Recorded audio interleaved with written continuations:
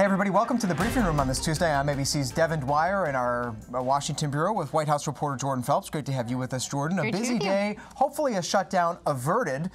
Negotiators overnight on Capitol Hill coming to an agreement, announcing it this morning, actually holding back from telling the president some of the fine print while he had that campaign rally last night in El Paso, Texas. They didn't want him to be a spoiler. Jordan, he still may be because the president hasn't offered a definitive answer on whether he will sign this deal. Yeah, Devin, in fact, the president's saying he's not happy with the deal, but he's also not saying he's going to veto it. So he's not really showing his cards here, what he's going to do. All right, let's break down for people what's in the border security deal that hopefully will avoid a government shutdown on Friday, late Friday night. Here's what negotiators on both sides seem to have come up with. They came up with just under $1.4 billion.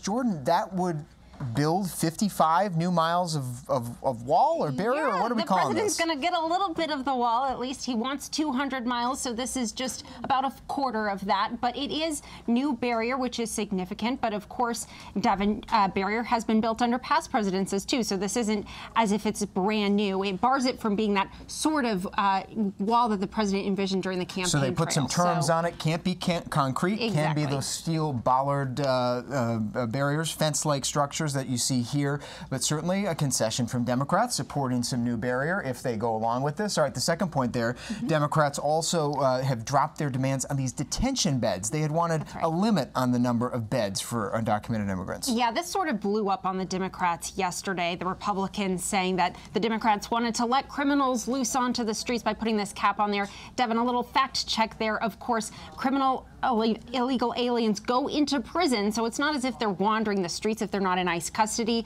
but the Republicans sort of won that battle. And there is funding for over 40,000 beds, we understand, in this agreement. Here's what Senate Republican leader Mitch McConnell had to say about it today after the smoke has cleared. Will this thing get a vote? Here's the majority leader. Last night, Chairman Shelby, Senator Leahy, and their counterparts in the House announced they've reached an agreement in principle. Certainly good news. It provides new funds for miles of new border barriers, and it completes all 7 outstanding appropriation bills so Congress can complete a funding process for all the outstanding parts of the federal government with predictability and with certainty. I know I speak for members on both sides of the aisle when I say we are grateful to our colleagues on the Appropriations Committee for their leadership.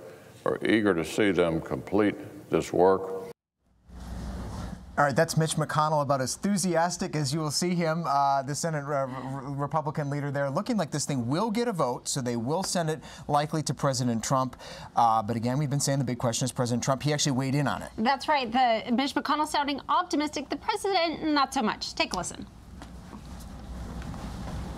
I can tell you that, am I happy at first glance? I just got to see it. The answer is no, I'm not. I'm not happy.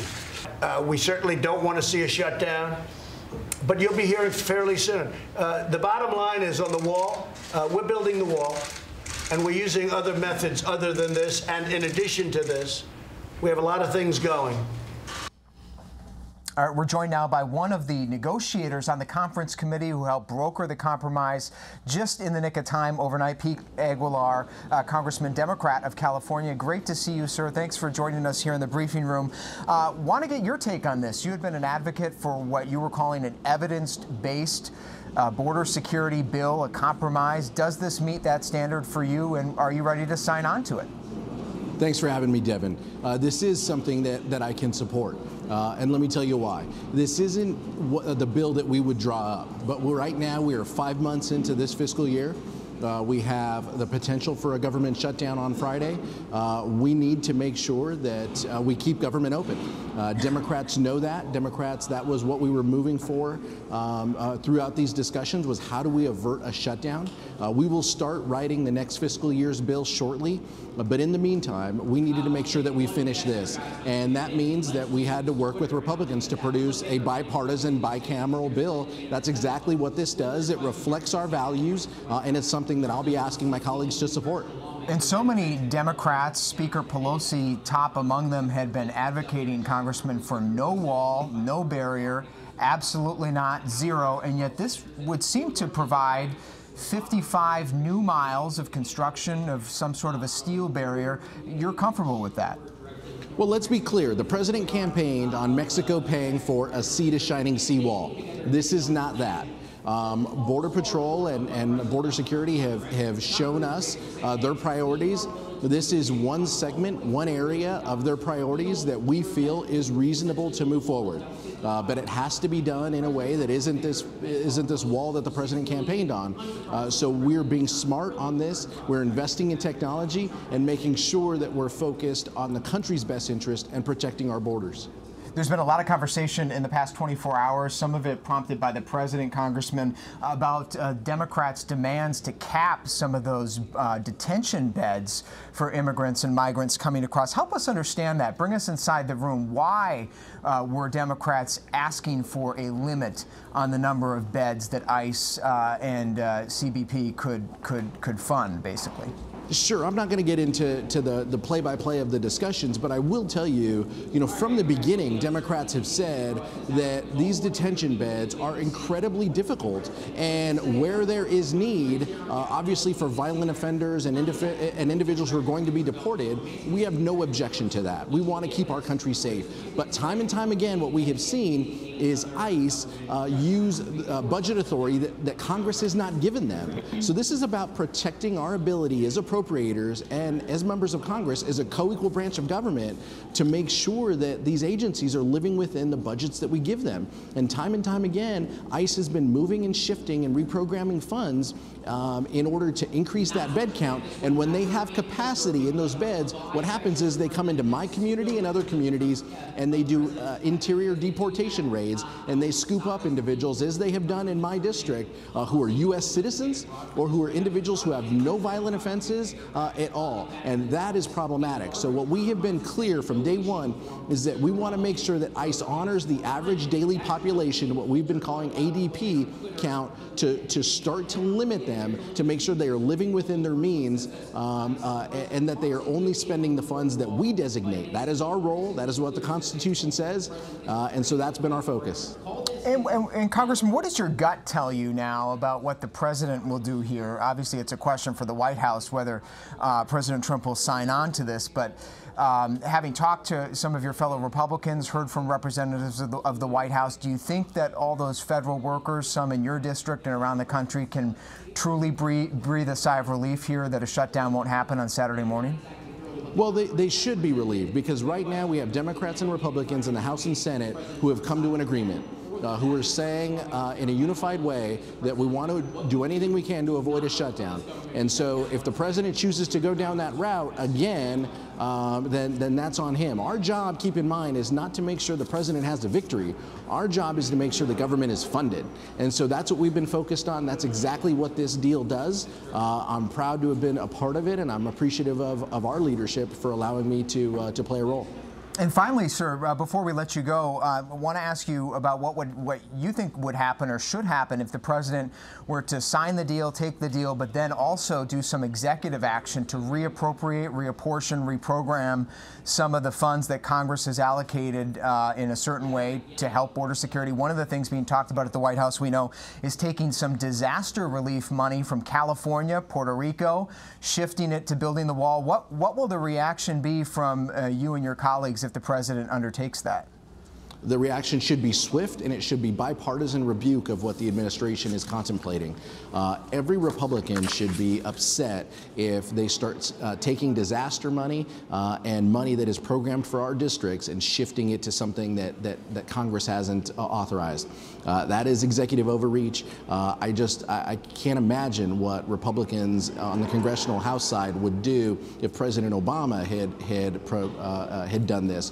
So we need to be consistent. Do you have? Are you able?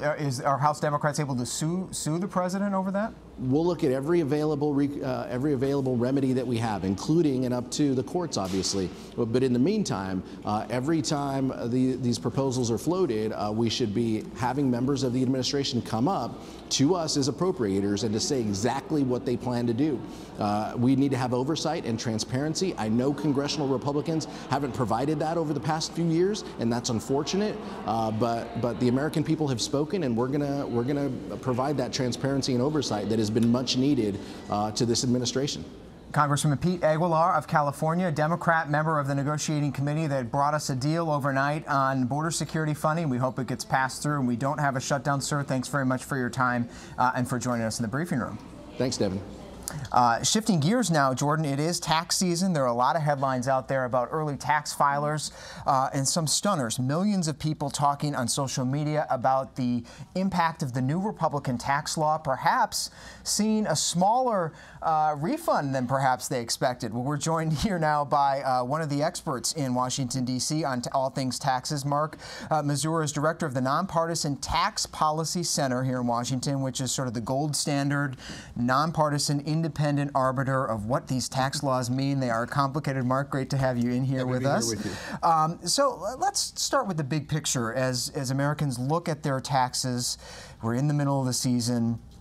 Most people, your group has found, will have experienced a tax cut because of the new law, but that won't necessarily translate to a refund and could mean a smaller refund. Help us understand that. Sure. So the Tax Policy Center did some analysis of the Tax Cuts and Jobs Act, and we estimate that about 80% of taxpayers will get a tax cut, about 15% about the same, and 5% a tax increase. But that's different than a tax refund. That's the tax liability that's on your form before you put in how much is withheld and then figure out what your refund is. And economists like to focus on the tax liability and to see what happened to tax liability over the course of the year. That's the big picture. That's the big picture. Your bill at the end of the year. Exactly. But most taxpayers focus on the tax refund. And if you were to ask 100 taxpayers what's your tax liability, very few would be able to answer it.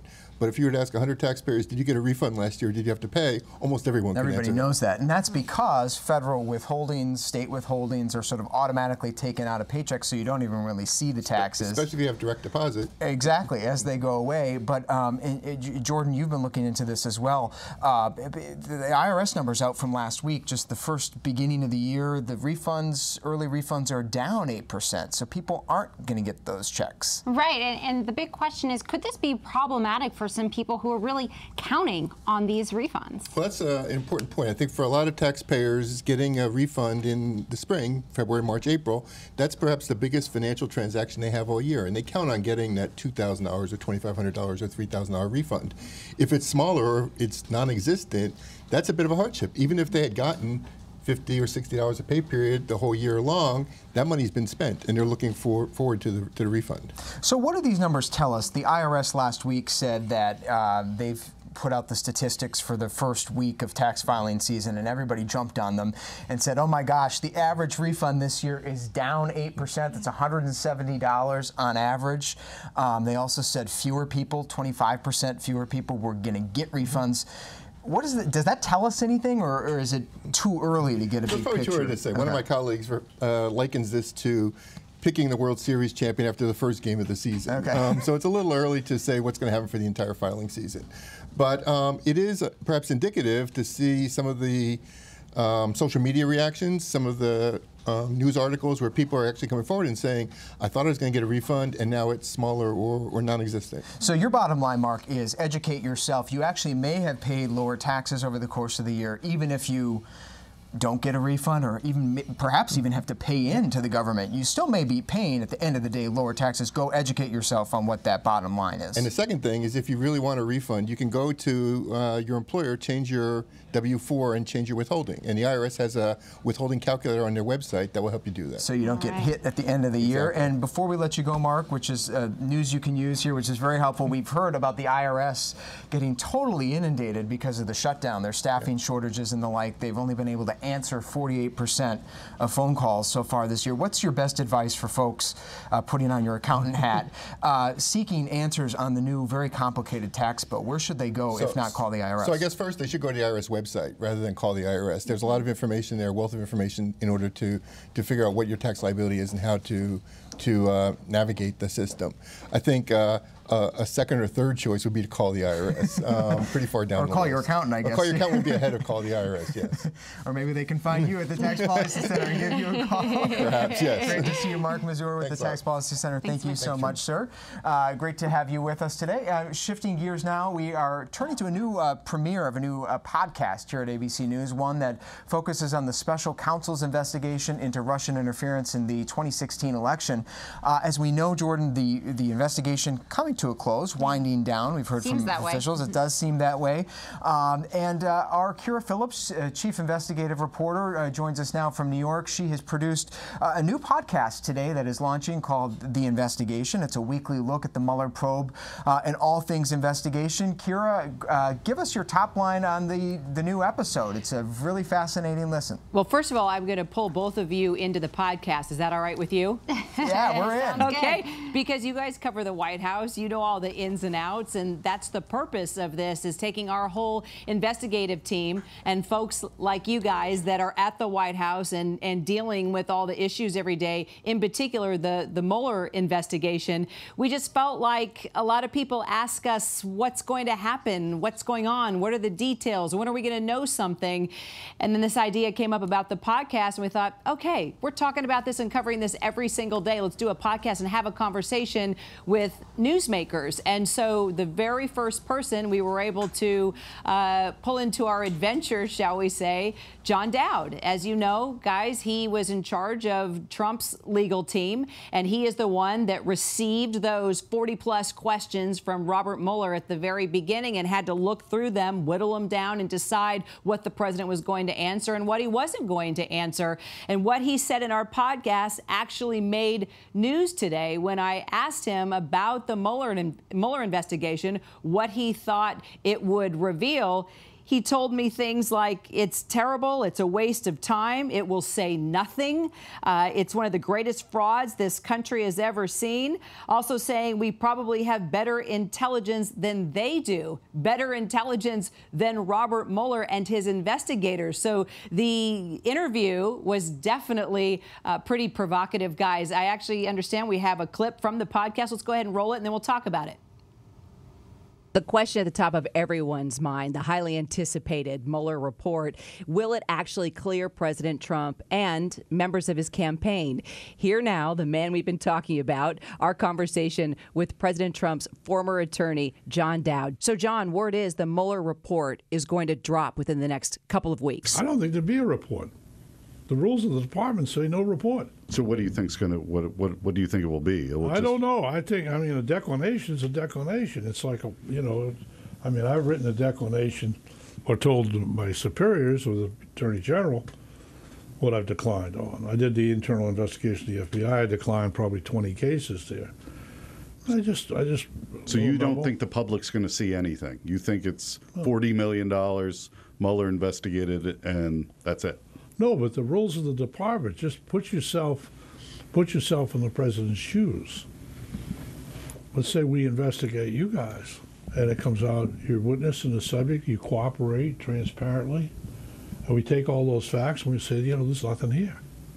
The idea that you would take that information and make it public, violates the whole concept of the grand jury. What's the grand jury for? To protect the innocent. Fascinating stuff, Kira. Really incredible. And we should say for the audience, just if you were listening along there, when John Dowd's talking about a declination, it's legal speak for declining to prosecute somebody. And so his whole point was, Kira, as you know well, that by declining to prosecute, there's really nothing more to say.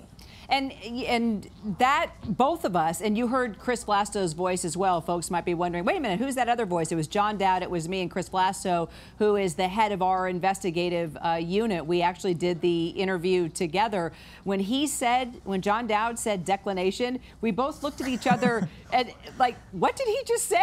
And Chris said, that's a headline. I said, yeah, that's a headline. And sure enough, that's what everybody has been talking about. So, our sources have been telling us, and I think you guys have been getting the same information as well, that keep your expectations low, that the word is there isn't going to be anything explosive within this report. The other side is saying, actually, no, Mueller has really been taking his time. This has been an airtight investigation. We're talking $40 million. He's going to have something. And the bottom line is we really don't know. And so much of it is already played out in public. I mean, you've already had 34 indictments, and so many of those indictments have been huge bombshells in their own right individually. But when we're talking about collusion, and we're talking about the President of the United States and Russia and Russian election meddling, I mean, we don't have anything yet. And Kira, one really fascinating part of the conversation, John Dowd kind of explained to you why he was a leading advocate against the president sitting down with Robert Mueller, even when the president really wanted to. What did he give as a reason? You know, I asked him that question, Jordan. I said, why didn't you just have the president sit down face to face with Bob Mueller? And he gave me this look. It was actually kind of funny. I wish you could have been in the room with us. Like, Kira, are you crazy? We're talking about Donald Trump here. He said, I actually would have been okay with that if I could script his response face to face with Robert Mueller.